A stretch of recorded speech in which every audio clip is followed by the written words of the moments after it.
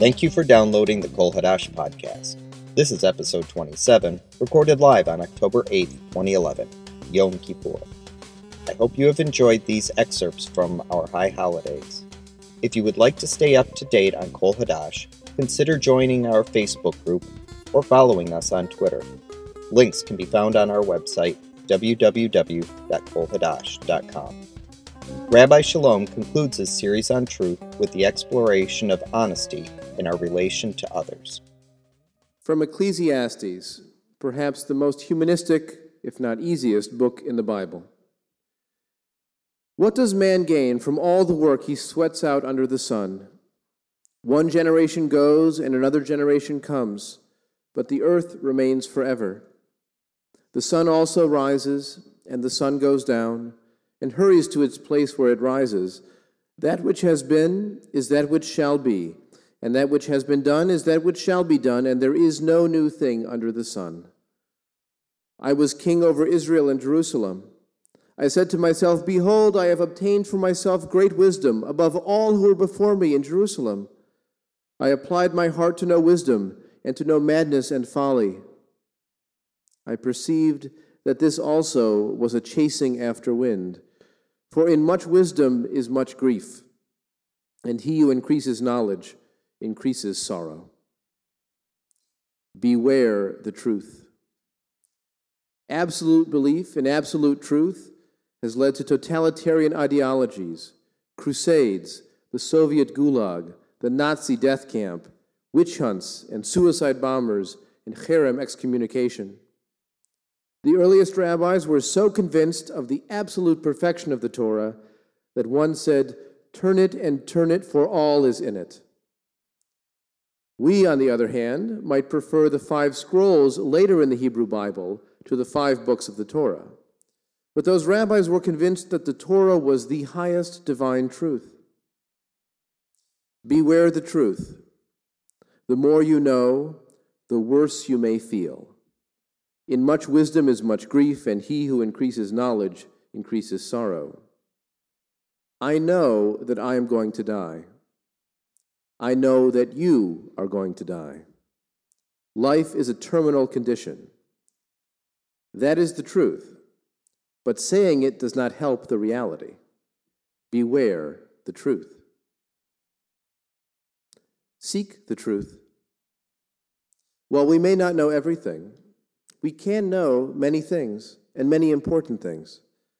Life is better because of humanity's knowledge. We are happier, freer, healthier, older, and more just than our ancestors. The Greek philosopher Plato created a striking metaphor called the cave. In the cave, there are prisoners chained facing a wall, and all they have ever known, all they have ever seen, are shadows on the wall, made by puppets and figures run by those behind them, with a fire blazing behind them. But all they can see are the shadows on the wall, and that is what they think the world is. And then a select few manage to free themselves from their chains. And they turn and they see the fire, and immediately they are blinded by the light.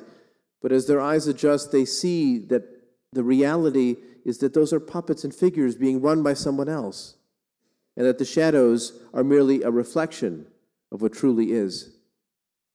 And then those who are free manage to escape from the cave, and they go out into the light of day, and again they are blinded, they cannot see. All they can do is look down at the ground or into the water.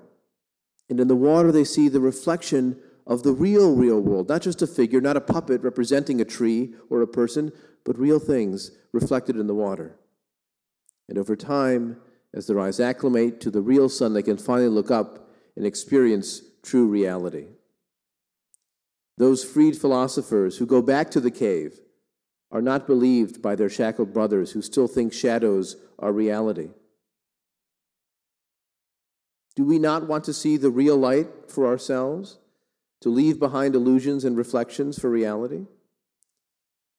Now, there is a Jewish version of this story. It's called The Four Who Entered Pardes, a mystical garden of ultimate truth. One entered this garden and said, water, water, and died. One went crazy and lost his mind. One cut off his roots and became a heretic, and only one emerged sane. The crazy one? Rabbi Shimon Bar Yochai, who is credited by later generations with writing the Zohar, the most important book in Jewish mysticism. The sane? Rabbi Akiva, even though he later followed a false messiah to a terrible martyrdom and national catastrophe. But that was sane. The rootless heretic? Our hero, Rabbi Elisha ben Avuya, known in rabbinic literature as Acher, yet another he who must not be named. We want to say the name Elisha ben Avuya. We are not afraid of finding the truth, of seeking the truth, of living the truth. We say, I want the truth. And some tell us, you can't handle the truth. Now, in a phrase I'm afraid you may hear 10,000 times more before next Yom Kippur, when someone says to you, you can't handle the truth, your response is, yes, we can. It sounds easy to know the truth. We want to know that the book of Ecclesiastes was not written by King Solomon, as it claims, but rather centuries later, because it sounds so much like Hellenistic philosophy, like Plato. Who wants to live in Fantasyland? Who would accept an illusion knowing that it is an illusion? Well, the honest truth is that it is not easy to know. Here is a simple test. How many people here like the sound of their voice on voicemail or an answering machine? That is how we really sound to everyone else. It may not be how we hear ourselves, but it is the real reality of how we communicate with the world. It's hard to really see yourself in the mirror.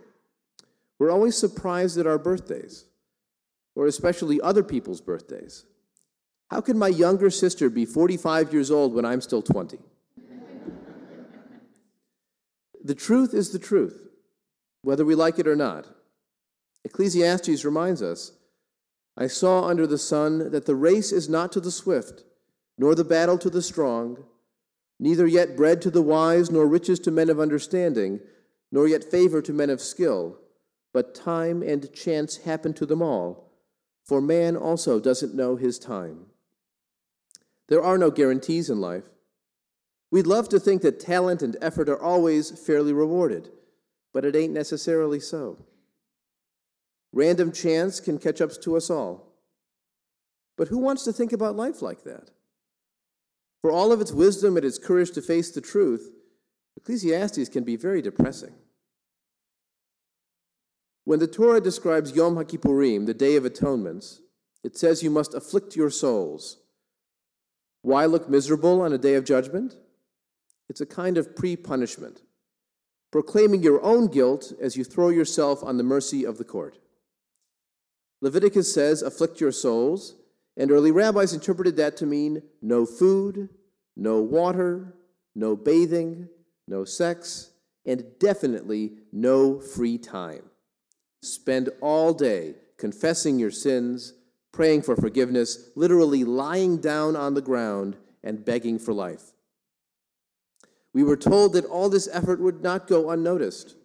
We would be written in the book of life for another year, and the wicked would receive their punishment. It's very tempting to believe that we receive our just deserts in this world, and certainly believing that your jerk neighbor will get what's coming to him is really tempting. But some Jews, even centuries ago, knew that this belief was not the truth. Again, Ecclesiastes. All things come alike to all. There is one event to the righteous and to the wicked, to the good, to the clean, to the unclean, to him who sacrifices, and to him who doesn't sacrifice. As is the good, so is the sinner. He who takes an oath, as he who fears an oath. There is an evil in all that is done under the sun, that there is one event to all. Amazing that this is in the Bible, the same Bible that promises divine justice. Because of the real-world truth Ecclesiastes describes, early rabbis added a belief in the world to come, in eternal life, in a way, a second chance for divine justice to come true. If not here, maybe there. Again, Ecclesiastes has a rebuttal. For to him who is joined with all the living there is hope. For a living dog is better than a dead lion. For the living know that they will die, but the dead don't know anything. Neither do they have any more a reward, for their memory is forgotten. Also their love, their hatred, and their envy has perished long ago. Neither have they any more a portion forever in anything that is done under the sun. Again, amazing that rabbis commanded this book be read on Sukkot. On Rosh Hashanah, we saw the power of rabbinic interpretation to save the Song of Songs. Here, the same process. And an unconvincing, pious conclusion to the book of Ecclesiastes, the interpretation and the conclusion saved the book for rabbinic Judaism. But we connect with the unvarnished original much more. If this life is the only life we know, there is nothing to fear from death. It is simply the end. In the words of the Greek philosopher Epicurus, probably a contemporary of the real Ecclesiastes, death is nothing to us, seeing that when we are, death is not come, and when death has come, we are not. Sometimes the truth can set you free. Knowing that this life is all that we have makes what we do with our limited time that much more important. As Ecclesiastes writes, "Go your way, eat your bread with joy, and drink your wine with a merry heart, for the gods have already accepted your works. Let your garments always be white, and don't let your head lack oil. Live joyfully with the wife whom you love all the days of your life of vanity, which he has given you under the sun, all your days of vanity, for that is your portion in life, and in your labor in which you labor under the sun. Whatever your hand finds to do, do it with your might. For there is no work, nor device, nor knowledge, nor wisdom in the underworld where you are going." We might say, Amen. Of course, Ecclesiastes just cannot make it positive, can he? Enjoy this life while it lasts, because when it's over, that's it. It reminds me of the story of the famous atheist Madalyn Murray O'Hair, who was asked, "Well, if you don't believe in heaven, what happens after you die?" And her answer was, "You rot."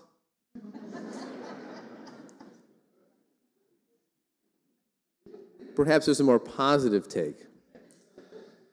In recent history, some secular Jews have combined Yom Kippur and Ecclesiastes' challenges to traditional faith in more chutzpahdik ways. They used to hold Yom Kippur balls and banquets, just because. I like to think of our positive cultural Judaism as a next step, not simply the freedom of rebellion, but a mature evaluation of our inheritance. Yom Kippur is an important part of our New Year's celebration. It's always wonderful to see each other, but our Yom Kippur also needs a serious side. It just doesn't feel right to sing Hava Nagila, even if the tone of our day is not necessarily a somber dirge. Our Yom Kippur is a time for truth, not a divine confessional or a routinized recitation of transgressions, rather in our own heart and to the people close to us. Seeking the truth, speaking and living and breathing the truth about ourselves is our model for how we explore the world. They say charity begins at home, and if you can't balance a checkbook, how can you balance the budget?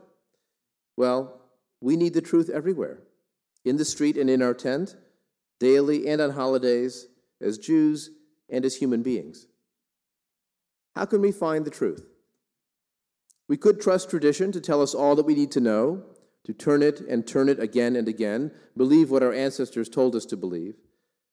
But that method is just not reliable. They were wrong about enough that we know now that there has to be something better. We could look into our own heart, meditate, choose the answer that just sounds right to us. But that seems both unreliable and dangerous. We're too unobjective, and there's no ground for discussion or common advancement. What if I believe the world is round, and you believe the world is flat, and she believes the world is on the back of a turtle? And when you ask her, what is the turtle standing on? She replies, very clever, but it's turtles all the way down. The best method humanity has yet found to learn and to know is very simple. Take a guess, check the evidence, see what you've proven or disproven, and go on from there. The technical term for this is science, but the practical word is experience. Hypothesis. Humanity is both good and evil. The evidence? Well, it fits the evidence of the human experience and of Jewish experience, the hatred and death of a Holocaust and the love and beauty of new life and families. It's confirmed by ancient and modern wisdom and by our own personal experience. When Ecclesiastes wrote, "There is a time to be born and a time to die, a time to love and a time to hate." By the way, the original doesn't have turn, turn, turn after those words.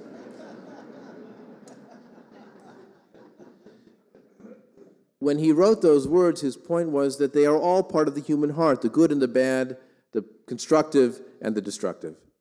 So the conclusion, is humanity both good and evil? Yes, we are both good and evil. And that means we need to be both optimistic and careful. We don't blindly trust people assuming they are good, but we don't blindly suspect them assuming they are evil. And this is why we need each other. No one is perfect and no one can do it alone.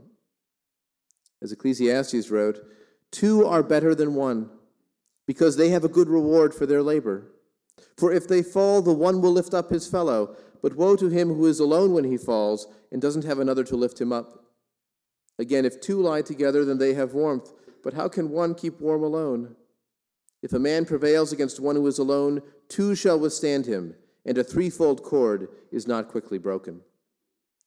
If we have each other, we work to ensure bread to the wise, favor to men of skill, the race to the swift, the battle to the strong. We make our desires reality.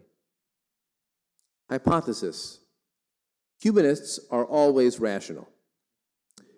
This hypothesis is stronger if you don't actually know any humanists.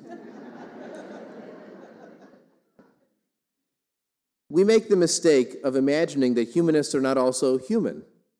Rational, yes, but also emotional and instinctive and subconscious and always evolving, and within our own lifetime, too. We are motivated by emotions, by ego and ambition and shame and loyalty, like all human beings. Indeed, it would be very unhumanistic of us to deny those sides of ourselves that are just as human as our rationality, even if we admire them less. So the answer, are humanists always rational? Wrong. We are not. Hypothesis. Jews are smarter. Evidence? I've taught Sunday school and Hebrew school for 15 years. Some here in this room have taught for decades. We like to think of ourselves like Garrison Keillor's Lake Wobegon. All the children are above average. Yes, some Jews are smart, and some are not as smart. And some are smart in one area, but not in another. Jewish life has historically prized verbal intelligence, words and language and interpretation. And the Jewish roster of Nobel Prize winners keeps growing. Some Jews are very smart, but to assert that all Jews are smart, or that Jews as a people are smarter than other peoples, begs the question, what does it mean to be smart? It's not just words and language. There are many kinds of intelligence. I can read very well, but don't ask me to arrange your furniture. It's wonderful that Jewish culture prizes learning and insight, as do the Chinese and the Scandinavians. So the answer is, you're both right. Some are and some aren't. Hypothesis. Knowing the truth is important to a good life. Evidence? What have we discovered these high holidays? True words, true actions, true relationships, finding and living the truth can improve our lives. The truth can connect us with our real past with honesty and dignity. The truth can exemplify our values to our children. The truth can leave a legacy to make one justifiably proud. Knowing the truth and living the truth can be challenging. It is very tempting to accept easy answers, self-satisfying traditions, the warm womb of traditional wisdom or popular sentiment. Ecclesiastes once more. I have also seen wisdom under the sun in this way, and it seemed great to me. There was a little city, and few men within it, and a great king came against it, besieged it, and built great bulwarks against it. Now a poor wise man was found in it, and he by his wisdom delivered the city. Yet no man remembered the same poor man. Then I said, wisdom is better than strength. Nevertheless, the poor man's wisdom is despised, and his words are not heard. The words of the wise heard in quiet are better than the cry of him who rules among fools. Wisdom is better than weapons of war, but one sinner destroys much good. The tree of knowledge beckons, and like Eve, we know that knowledge is to be desired to make one wise. But wisdom, knowledge, the truth are not enough. They all need us to make them real by our courage and our efforts, by us rewarding them with our praise. Conclusion: is knowing the truth important to a good life? Knowing the truth is key to a good life, a real life. No shadows, no puppets, no tortured interpretations, no celestial judgments. The truth does not set us free. The truth reminds us that we are free, and that we will be free if we have the courage to live truth. That was Rabbi Adam Shalom of Kol Hadash Humanistic Congregation. More information about Kol Hadash, Rabbi Shalom, and Humanistic Judaism can be found on our website, kolhadash.com, KOLHADASH.com. This podcast was recorded and produced by Ken Burke on behalf of Rabbi Shalom and Kol Hadash in conjunction with Repatriation Studios. I'm Ken Burke, and thank you for listening.